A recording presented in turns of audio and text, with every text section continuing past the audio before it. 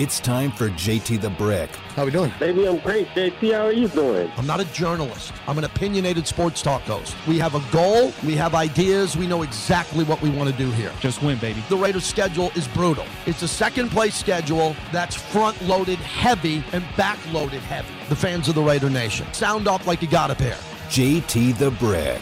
I'm talking about the notorious ones, the out-of-control fans, the passionate fans. All of you fans are invited to be a part of the show. I'd like you to come in big and come in with a purpose. And that's it. Use the phone like a weapon. Enjoy everything we do. And please always feel welcome to call in and to tweet and to be a part of the show. Fair enough? And now, here's JT the Brick. Out of the gate, JT, as we open up the show, as we get going here live on the flagship of the Raiders, Raider Nation Radio. Brought to you by PT's Taverns, the coolest sport ever invented. For many here is hockey. It's back.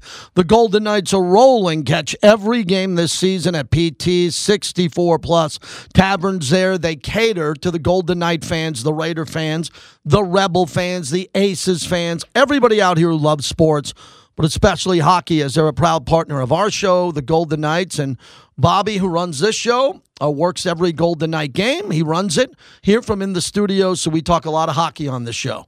Golden Knights are off to a good start. Put on a jersey, put on a T-shirt, head on out to PT's.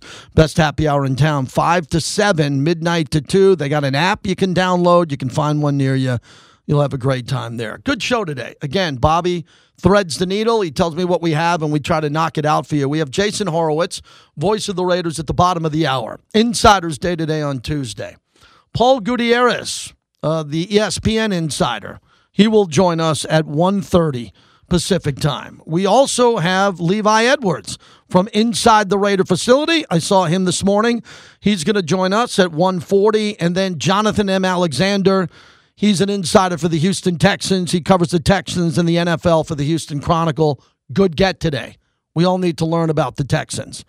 Earlier today, I was in the Raiders facility, the Intermountain Healthcare Performance Center with Q Myers, Lincoln Kennedy. We just performed the most recent episode of Raiders Roundtable, where you can get on YouTube here. I think they load it up here in a couple hours, 2 or 3 o'clock, and you can get it there. Subscribe to it on YouTube. It'll come right to your phone, right to your handheld device, and you can check it out. It's fresh, right out of the oven, ready to go. We looked at the AFC West. We previewed Houston and tried to find a path to the Raiders turning the season around. Really, that's what the show's about today. Today, your call to action is, what is the path? What's the path? Imagine if this is Indiana Jones, and we got to take a path through the jungle. Which path are we taking together? Are we doing it the hard way, where we need a machete, and we had guns and everything? We got to kind of rifles and all this, and air cover? Or are we going to do it the easier way and knock these teams out that are 1 or 2 win teams? This is the moment right now. I thought the record would be better, minimum 2-3, maximum 3-2, and then they get on a roll. And this is where they be talked about on NFL Live. And everybody be talking about it. Not a peep out of the Raiders. They left the Raiders in the jungle for Indiana Jones to go find. We got to help the Raiders get through the thick brush and get out of this. Which way do you want to go? The loss of Nate Hobbs is a big one. Wow, Nate Hobbs out for at least 4 weeks with an injured hand. That announcement was made right after we ended the show yesterday. He injured the hand against the Chiefs last Monday night as he landed on his wrist, hurt it. He was able to return to the game. It looked like he had a heavy cast on. It was really bandaged up there. By going on injured reserve list, Hobbs is out at least 4 weeks. Anthony Averett, who's been on the IR since September 12th, is eligible to return to practice this week. We'll find out tomorrow if he's cleared. And at this point in time, the Raiders are just reaching. Devon Campbell was signed to the practice squad. So they don't have a lot in the secondary. They don't have a lot to begin with in the secondary. It's not a great secondary. This is not the Denver Broncos secondary. It's not elite. It's not as good as Houston's. So this is a core group that's got to step up and have a big game. Now, the loss of Hobbs is big because he's a hybrid. You can play him in the slot. You can play him outside. And what Hobbs does really well is he gets to the football when it's not near him. So if someone gets a handoff on the other side of the field, Hobbs gets over there. He's very good that way. He has a sense for the football. A lot of Raiders have not had a sense for the football over the last couple of coordinators, and I think Dave Ziegler is going to be trying to change that down the road. So a very important point in this game coming up here without Nate Hobbs. It's next man up. Now, who's the next man up? And are they going to be able to play? Could they have a big play like Amik Robertson had? Can we see someone at a corner position? You know, I talked to Lincoln Kennedy about this today on the podcast. They let Trayvon Mullen go. They thought he was an injury guy with his foot, and that was an issue. They didn't have a lot of depth at that position. So it's important that they play good.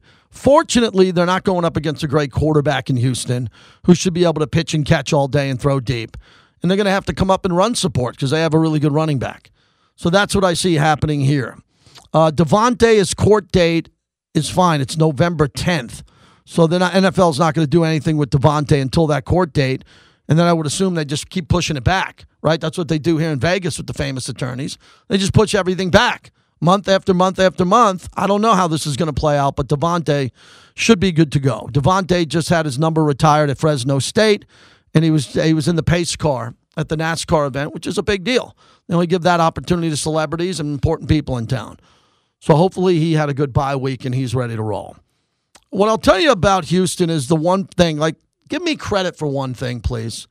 A week ago for the Kansas City game, what did I tell you all week? Kelsey. Who had that nailed? Me. I had that. I said misdirection and guard Kelsey, and they didn't do it. And I spent the whole week doing that. So I'm going to spend the whole week on this one topic, please. Don't write it down, but remember it. Spread the news. Houston gives up 19.8 points a game. They're fifth in the league in points. Defensively, they've given up 99. There's 5 teams that have given up 100 or less. Houston's on that list. How the hell are they on that list? Well, it's pretty easy. They stop the run at times, but now the number's gone up. They're giving up 165 yards a game. What they do is they bend and don't break. Really kind of what the Raiders did under Gus Bradley. Remember him? The Raiders would bend, and they wouldn't break, and they got off the field sometimes, and the Raiders made the playoffs. That is not happening with Patrick Graham yet. We're going to get to Patrick Graham. He just met the media. I want to hear it like you do. I want to know what his bye week was like and what's going to be the scheme here. So as we prepare for the Houston Texans, you can run it on them because they're giving up 165 a game, so just keep running. And then you're going to have to throw the ball in the end zone, and you're going to have to hope that Waller's back. We'll find out more on him this week. Renfro is sharp. Renfro's back, but he's not sharp. Mac Hollins hung out with his shoes off at NFL Network. He was on Good Morning Football. He's a good guy. He's loose. And Devontae's got a lot to prove. He does. Devontae left Green Bay. Green Bay's now in the tank, and the Raiders have only one win. So I think it's Devontae time. I'd go heavy with Devontae. I'll go down with Devontae all day long and go with him. I believe in Devontae and Waller. If they're both playing, I attack with them. The topic this week is run it or throw it. Don't give me balance. Please stop. Stop with the balance. Pick one. Door number one is run the hell out of the ball with Josh and a young offensive line. Or door number two is just get in the shotgun and go 4 wide and throw it and just attack downfield against Houston. What would you like to do? 702-365-9200. I'm going to ask you the same thing with New Orleans and Jacksonville coming up. I'm interested in this trip because I think the Raiders need to get out of here and go on a really big bonding trip. From time to time, people do that. They just get away. The Raiders should beat Houston. That'll get them to 2-4. Then they play at New Orleans and at Jacksonville, and they're not coming home. They're going to be gone for a couple weeks. That's a grind. You're not with your family, your significant others. That's a big deal. But what happens is you go on a business trip and you focus more, and it's all work. There's no distractions. Not like, hey, I got off of work, I'm going to drive down to the Strip. Not that we hear a lot about that with the Raiders, but you're in a hotel room for 2 weeks. After New Orleans, they're going to Florida, and they're going to set up camp there, and that's when they can get on a roll. Jacksonville lost to Houston 13-6. 13-6. Trevor Lawrence, the number one pick in the draft 2 years ago, didn't score a touchdown. That tells you who Derek Carr's facing this week. Pretty good defense. And a defense that has a good scheme with Lovie Smith. I think the Raiders will be okay with this game unless they get tight because the game's tight in the fourth quarter. This team has gotten tight in a couple of games, haven't they? How do you describe the collapse against Arizona and the loss to Kansas City? They didn't play well when they were trying to put the game away. Well, what happens if it happens with Houston?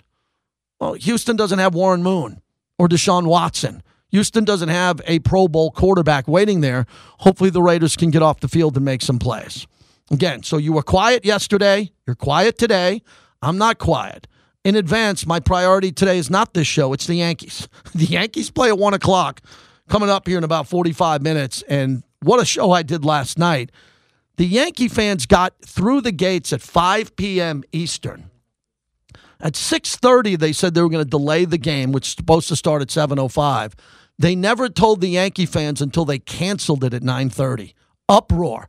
Everybody was in the building spending money on beer, parking, food, spending cash in the concourse to stay dry because it was pouring, and then they told them all to go home. I took call after call from Yankee fans last night. Man, were they pissed off. Were they upset with the way they got screwed? And just a real quick recap of that. MLB on Twitter didn't put out anything. TBS did the pregame show with Ernie Johnson, Pedro, and those guys. They didn't even come back and close out the show. They turned it over to a Dwayne Wade game show, and they only came back at the very end and said the game was canceled, and they didn't go back to the studio. How despicable was that? You got all those guys paid to be broadcasters, paid to keep us updated, and no one did. Yankees didn't, MLB, and TBS. It was a failure of communication last night in sports when it comes to social media like I've never seen before. It has now set the standard on how to communicate with fans, and everybody failed miserably last night. So the Yankees will play today, 1:07 local time. Winner move forward, loser go home. And whoever wins today has got to put away the beer goggles and the champagne and get on a plane and get to Houston because they play tomorrow. And then also we have Philadelphia and San Diego. Selfishly, I'd like to see San Diego win because I got some hooks over there. I'd like to go to a World Series game on an off day and get out of here and catch a World Series game on the West Coast. So that could happen there. If you're a baseball fan, you want to get through to open line 702-365-9200. All right, let's get to Monday Night Football last night and how that affected the Raiders. Watching the game with my wife as I'm going back and forth on the radio last night, and I couldn't believe how bad Denver was. Denver and their quarterback, Russell Wilson, has now forgot how to play football. It's really like it's one of those movies, Tom Cruise movies, like Minority Report, where they scrub your memory and mind. He gets behind center. He doesn't know where anybody is. Like there's a guy 10 feet in front of him. He doesn't throw it to him. He doesn't run. He was so bad in that game.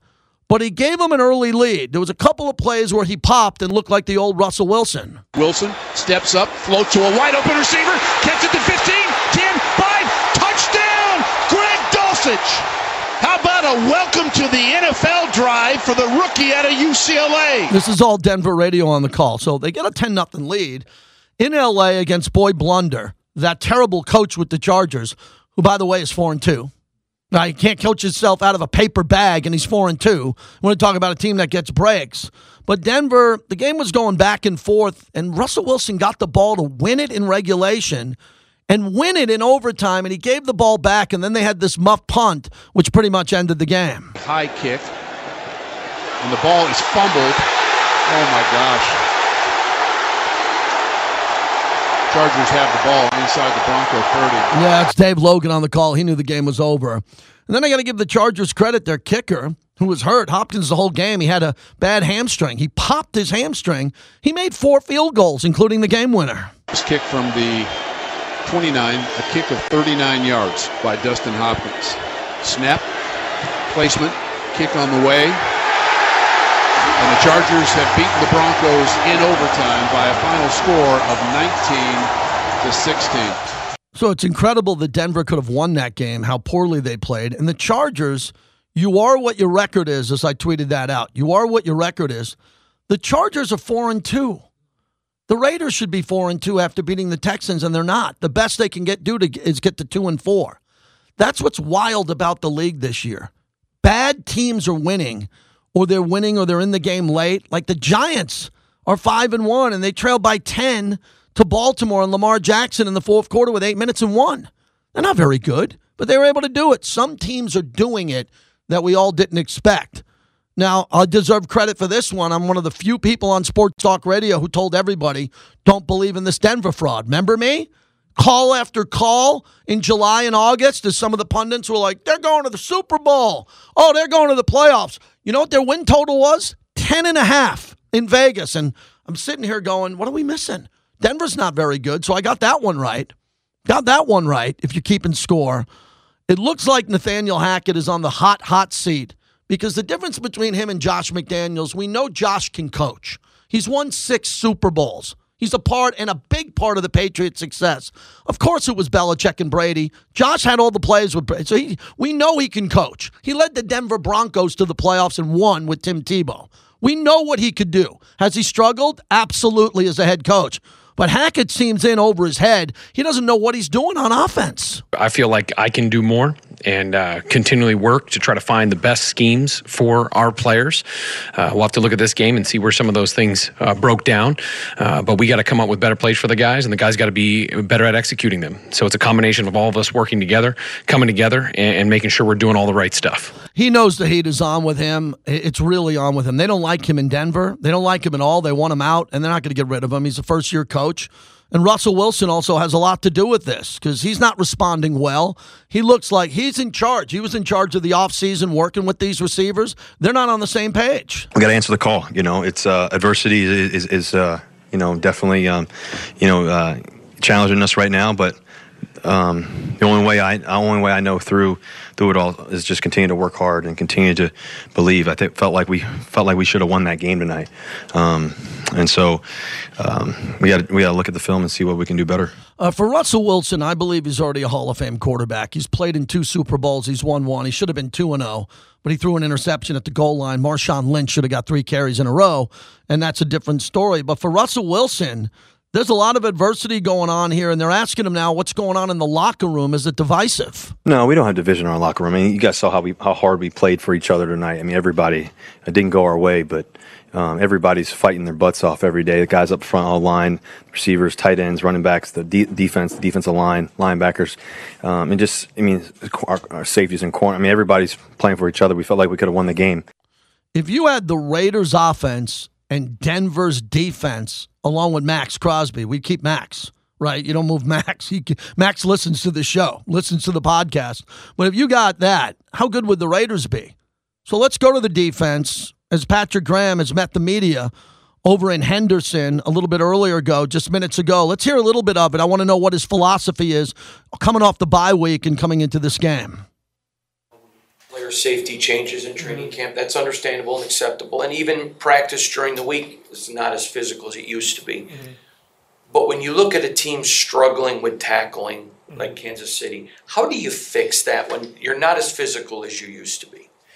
Through practice. I mean, that's part of what we have to do in terms of innovation. Things change over time. We got to find ways to practice tackling and make sure that, we're giving them as close to real life situations as possible. So, that's through the leadership of our head coach, special teams, defensive coaches, all getting involved with that and just trying to work as much as we can, in terms of the angles. Again, you might not get the physical contact part of it, but there's ways to simulate that, whether it's through some of the sleds work that we use, just getting back to fundamentals with that. But a lot of times tackling is about the angles, closing down at the right proper angle, pursuit to the ball. That's the main things that you got to focus on when you can't really do it live. Yesterday, Nate Hodge got placed on IR. I know he could be back this season, but what type of loss is that for the defense, and how do you go about replacing what he brings to the table? Well, any time a player gets set back because of injury, especially a player of Nate's caliber, it's always next man up. That's the biggest thing. It's a collision sport. Injuries are going to occur, and you just hope that he's doing what he has to do to get better, and then we get him back as soon as possible. But always next man up. Nobody's going to feel sorry for us, so we're not going to feel sorry for ourselves. Your defenses have a track record of doing well in the red zone. It's been a little bit of a struggle so far this year. Is there anything that you can kind of put a finger on right now? What's going to happen? Again, I'll say it starts with me. In terms I got to coach it better. In terms of getting the guys prepared better there.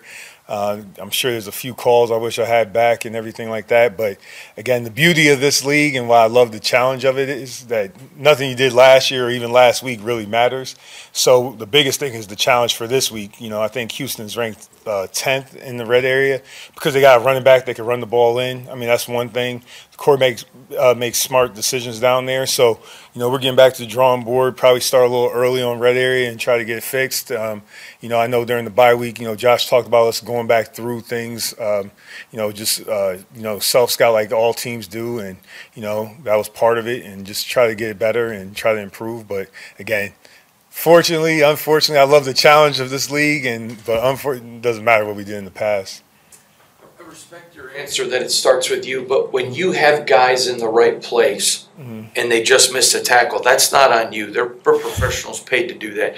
So is that maybe one of the most frustrating part of the jobs, is when you got the right play called, the guy's right there, you can't run out and make the tackle with a clipboard?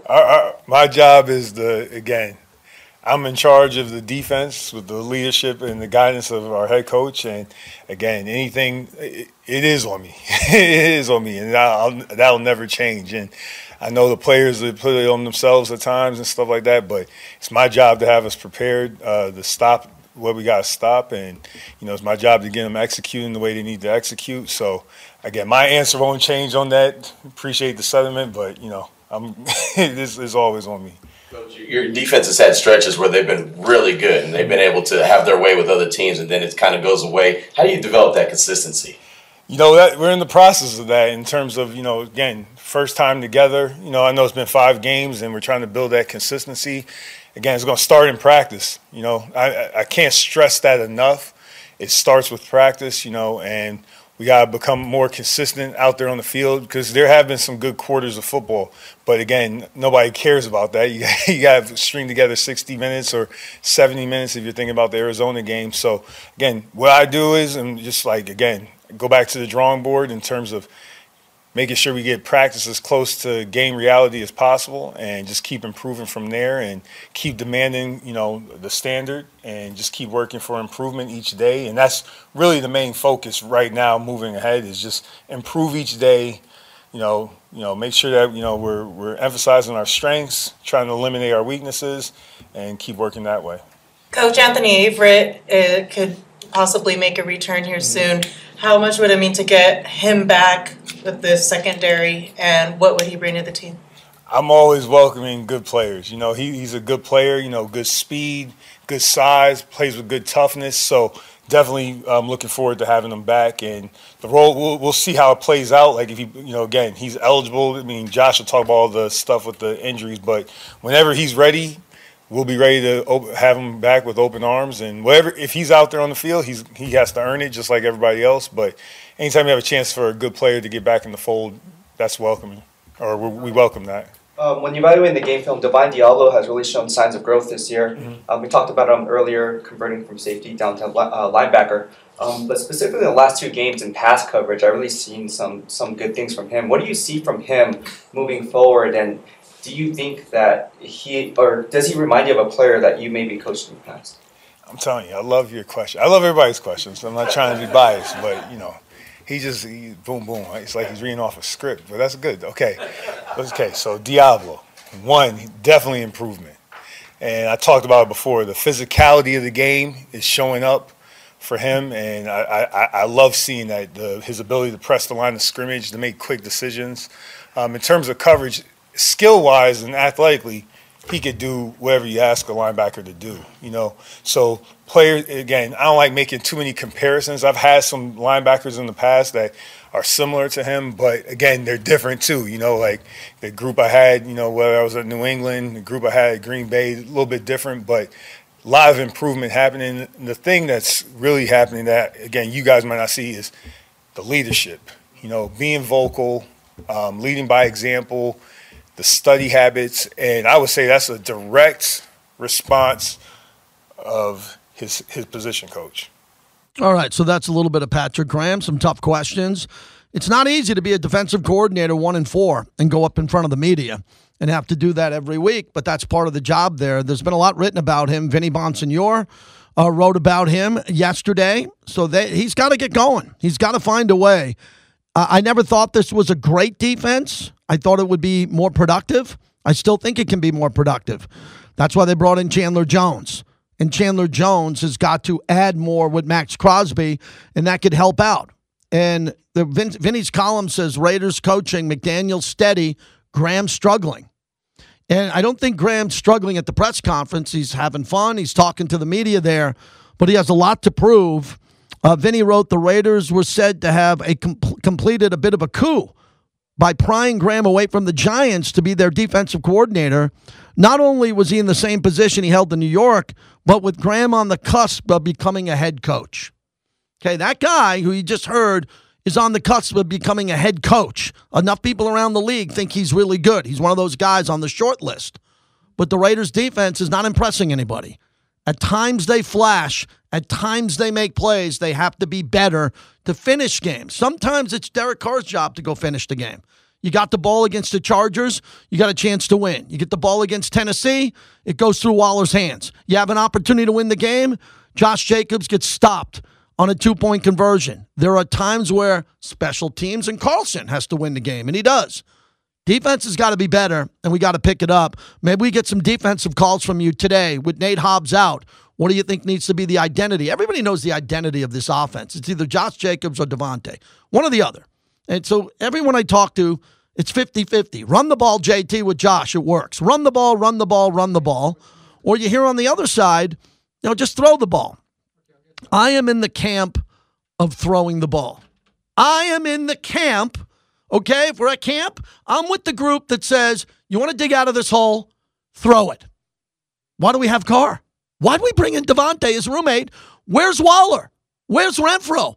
You have a arms race here with weapons. Put the weapons in play. Get them going. I think that could help the Raiders turn it around and dig out of this hole and get some wins going. All right, monologue brought to you by Virgin Hotels Las Vegas. Have you been to Virgin? The Shag Room, right when you walk through the valet and come in through the front door. And, man, Boz has a vision of that front entrance, which is beautiful. You have the Shag Room on the right. Great entertainment there. You can go to Olives. Oh, the Italian, the Mediterranean, Todd English cuisine. Or you can go see my buddy J.O.D. at the bar at One Steakhouse, which is fantastic. One of the best in town.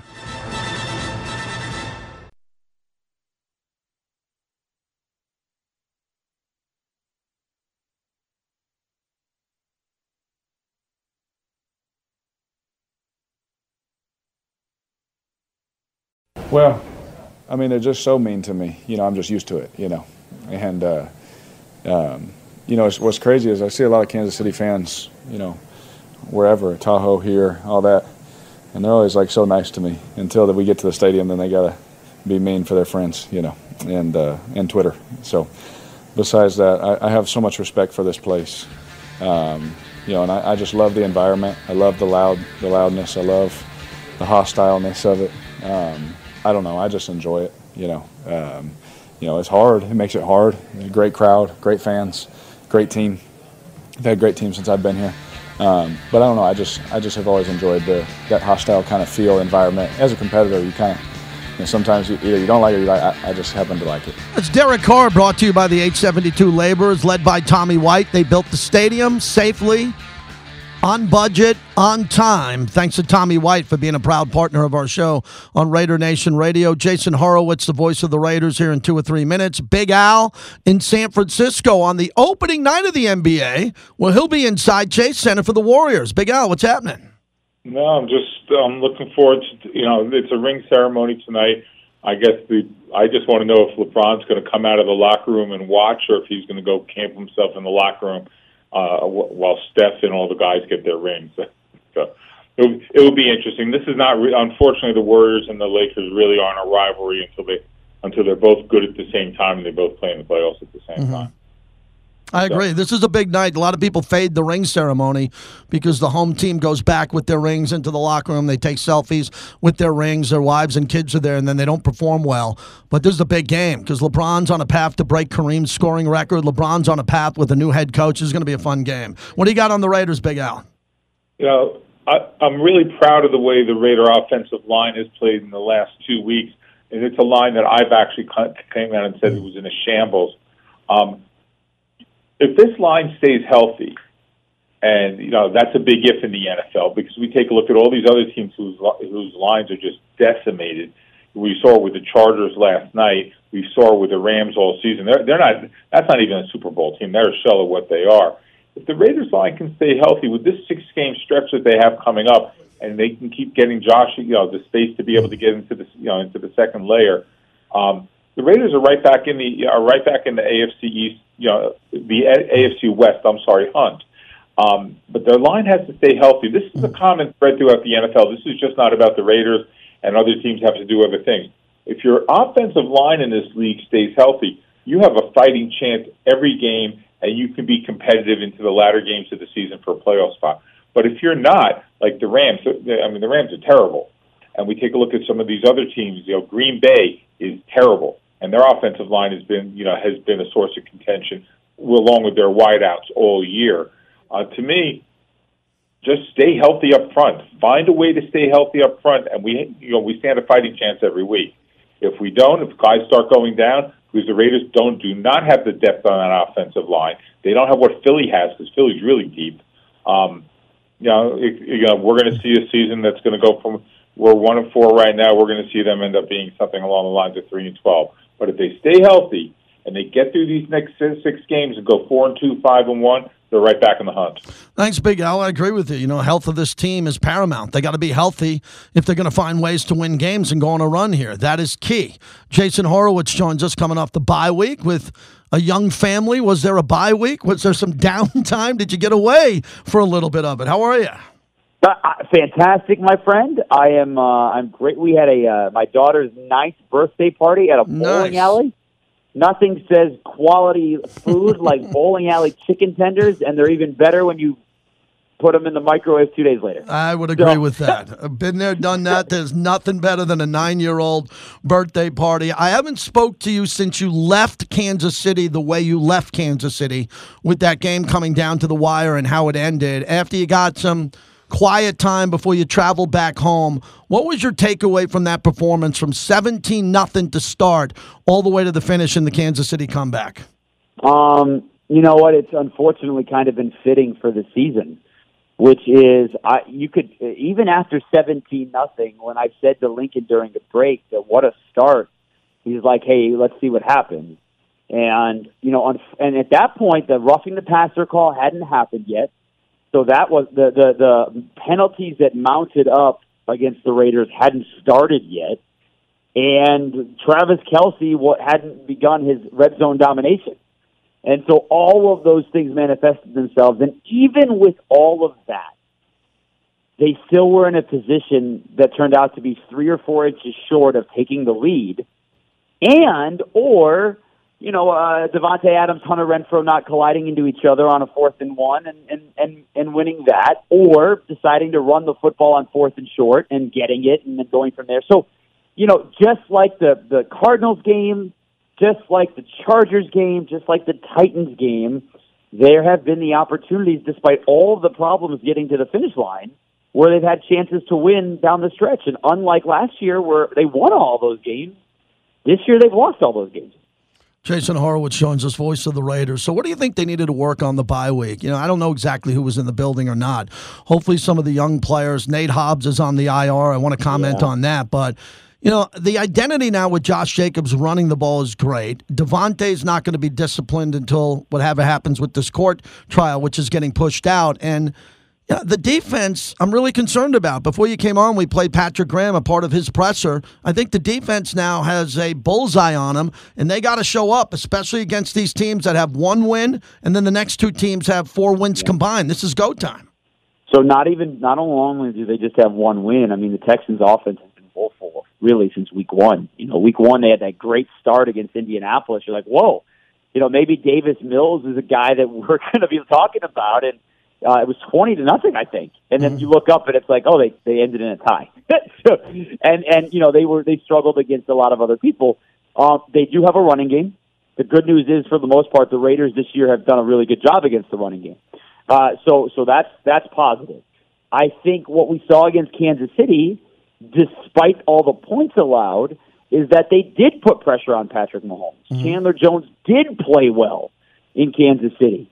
And so if that continues, that's a big time boost. They do have to continue to stop the run. But JT, you've been talking about this for 4 or 5 weeks now. Their inability to stop passes over the middle is becoming a major problem. It is a major problem. And that I wonder, does it get worse with the loss of Nate Hobbs? Even though, I mean, he's, if you go back to the Chargers game week 1 when he had that stop, I don't remember who the receiver was, but there was a slant route on a 3rd and short or a 4th and short, and he broke it up, and it allowed the Raiders to have a chance to win the game. We've seen that, how big he has been. So now what, right? So Amik Robertson, who's caused some turnovers, he's going to be in a different spot. Sam Webb, hopefully he's healthy, gets more time. So there's a lot there that I think is going to be critical for this team from a defensive standpoint. You hit on the fact that this week the Texans are not a good offensive team, but then we go to New Orleans, and the Saints are a better offensive team than anybody would have thought to start the year. And Jacksonville has had ups and downs, but they certainly have a lot of playmakers that they've brought in. So even Denver, like, nobody tweets more than you do during a sports night that I've come across. I'm sorry for that.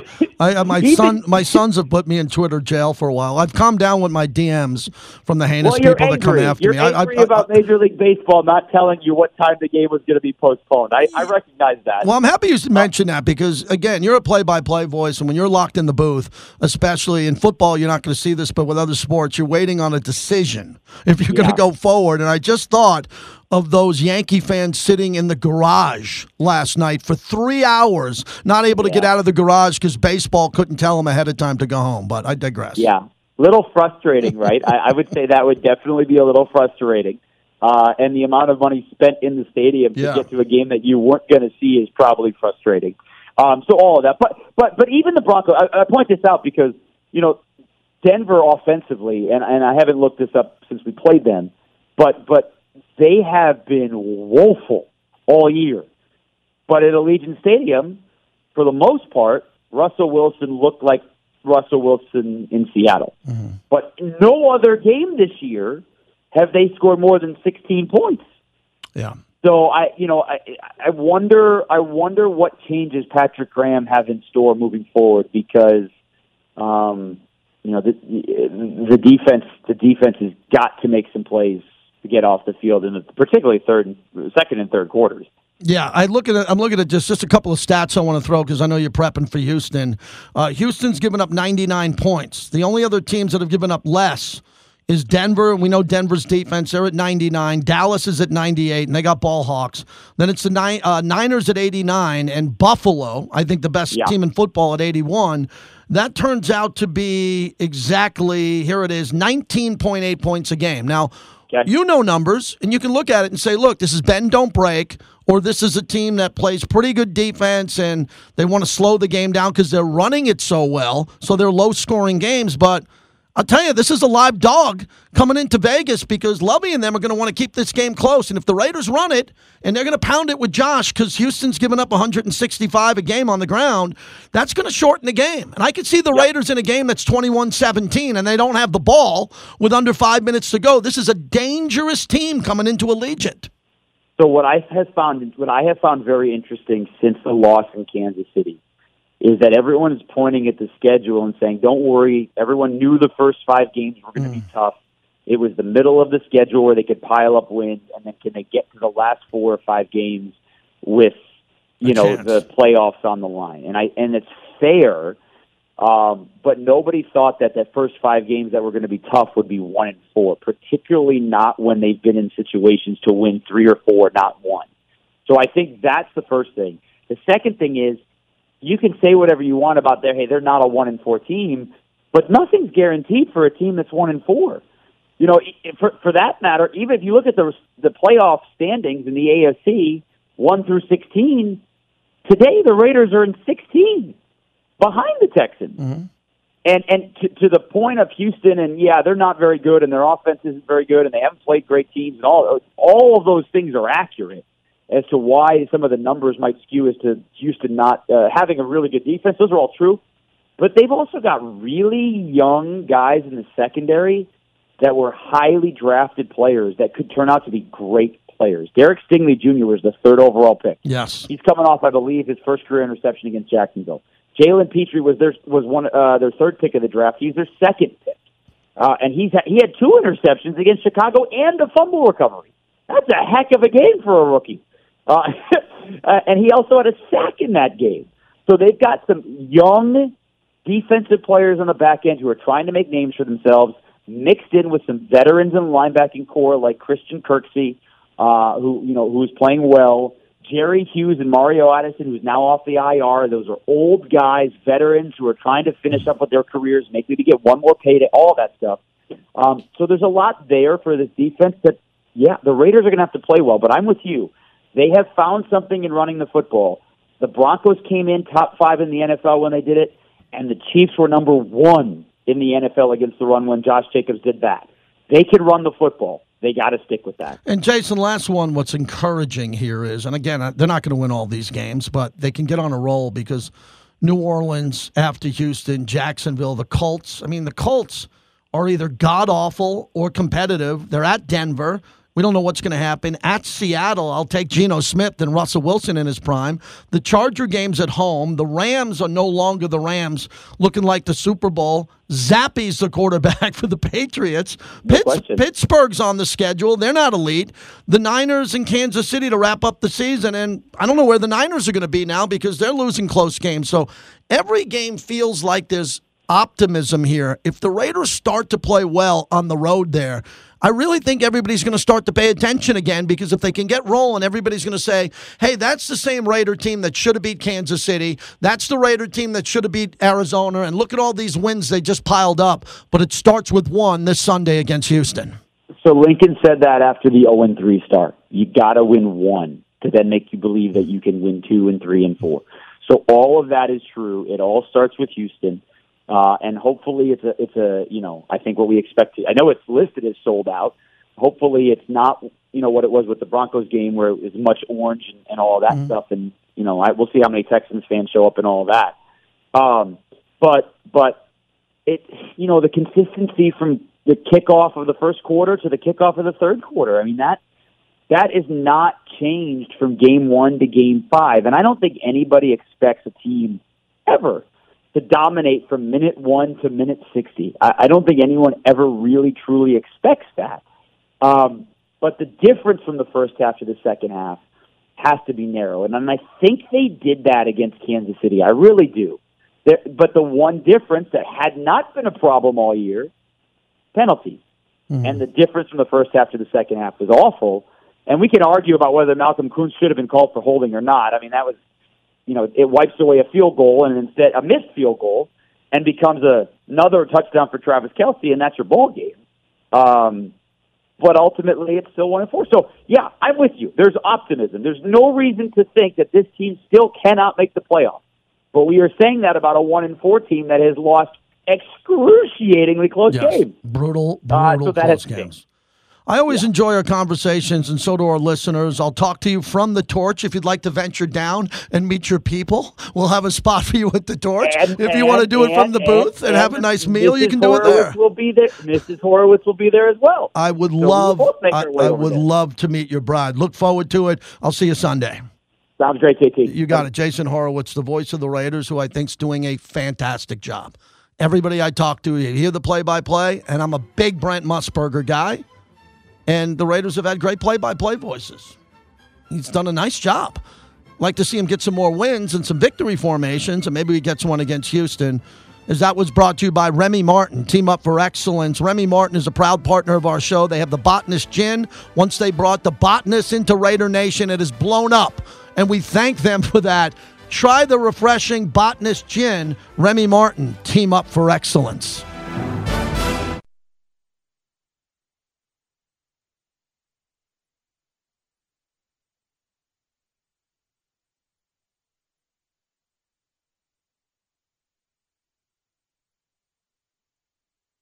Pressure off the edge, into the pocket, lobs one downfield for Adams, at the goal line, over his shoulder, touchdown! Derek Carr racing forward on a beautiful ball for 48 yards. We just had Jason Horowitz, that's him, the voice of the Raiders. JT, back with you. Yankees Guardians going to get underway here in about 15 minutes. Winner move forward, loser go home. Astros are waiting, and we have the Padres and the Phillies tonight, and no one had that. as in no one on God's green earth had that when the season started. It was the Dodgers and everybody else. No Dodgers. Dodgers don't get out of it. Dodgers win one game in the playoffs. Green Bay last year won none. They were the 1 seed. Remember, Niners went in there if they came off the bye week. What does that tell you? When you don't play, you might not be loose. We'll see what happens in baseball coming up. Gangster Raider on the flagship of the Silver and Black ahead. Hey, you, Vinny, and them got it all wrong. It's not Patrick Graham that's messing up. It's your boy Joaquin McDaniels and Mike Lombardi. The play calling they had since the first game and all this whole season has been messed up. They took the ball out of Josh Jacobs' hands the first couple of games, and your boy Josh McDaniels, he's been out-coached by Boy Blunder, Cliff Kingsbury, and Mike Vrabel. You know what I'm saying? And only team who should have get our coach is Andy Reid. You know what I mean? And if we had 3rd and 1 with a chance to win the game, and they threw the pass to Devontae Adams, which we thought was complete, but it wasn't complete. Then on 4th and 1, they throw another pass. We had 3rd and 1 to go win the game, and we don't run the ball with Josh Jacobs, who had over 150 yards passing. That's not Patrick Graham's fault. It's not Patrick Graham's fault that Derek Carr threw 3 interceptions against the Chargers. That's on the offenses. The offense, that's your boy McDaniels and Lombardi. They the one calling the offense. And like I said, we had a chance to win the game against Kansas City. We had 3rd and 1. They didn't run the ball. We threw it to Devontae. We thought he caught it, but he ended up out of bounds. Then on 4th and 1, instead of running the ball again, getting the first down, then clocking the ball, what you do? You try to throw the ball to Devontae, a new player on the team, a new offense, a new system. You should go with what you know. This is Josh Jacobs' team, especially in circumstances like that. And your boy McDaniels has not done well at all in situational coaching. I thought that would be his strong suit coming over from the Patsies in New England. I thought his strong point would be situational coaching, but he seems to be almost as brain dead as Boy Blunder. And I don't see how you or Vinny could try to blame this on Patrick Graham. It wasn't for Patrick I'm not blaming it on anyone. I think your call is very accurate. I think your call that's criticism. I think your criticism's fair. I think everything you're saying is fair. I would have. How is it Patrick Graham's fault? I didn't say it's his. I didn't say it's his fault. I didn't write Vinny. I didn't write Vinny's article.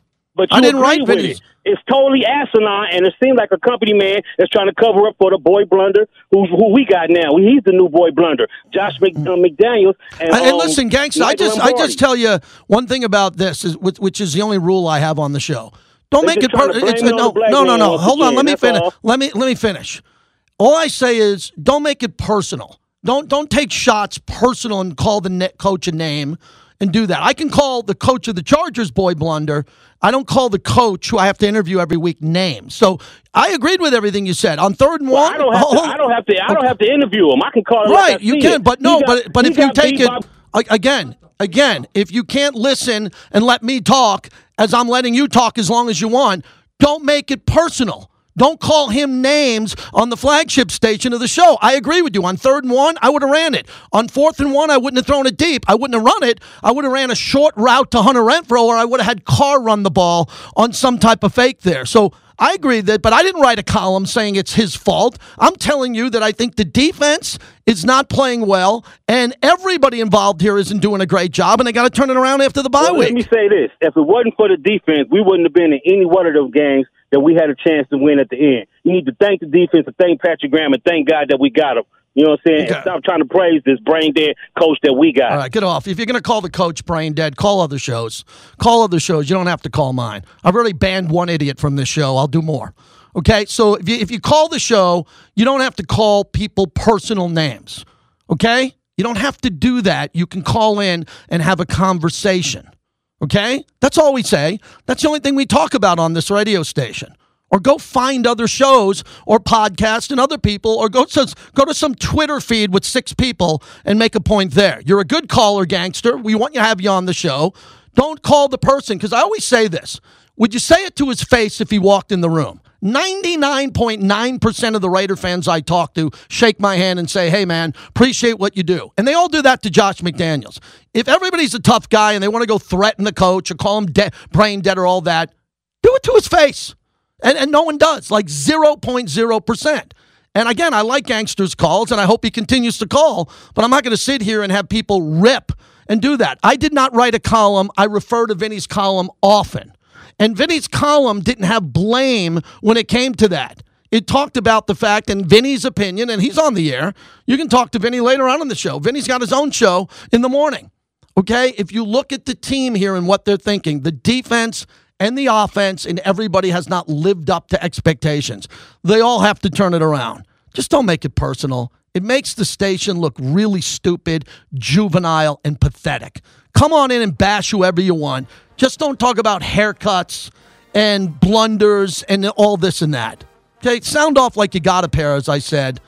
But you know the rules here. There aren't many. I don't have any rules. Doing this 26 years, just show respect. That's all, and that's what I do. As we continue. All right. I got some energy in the show finally.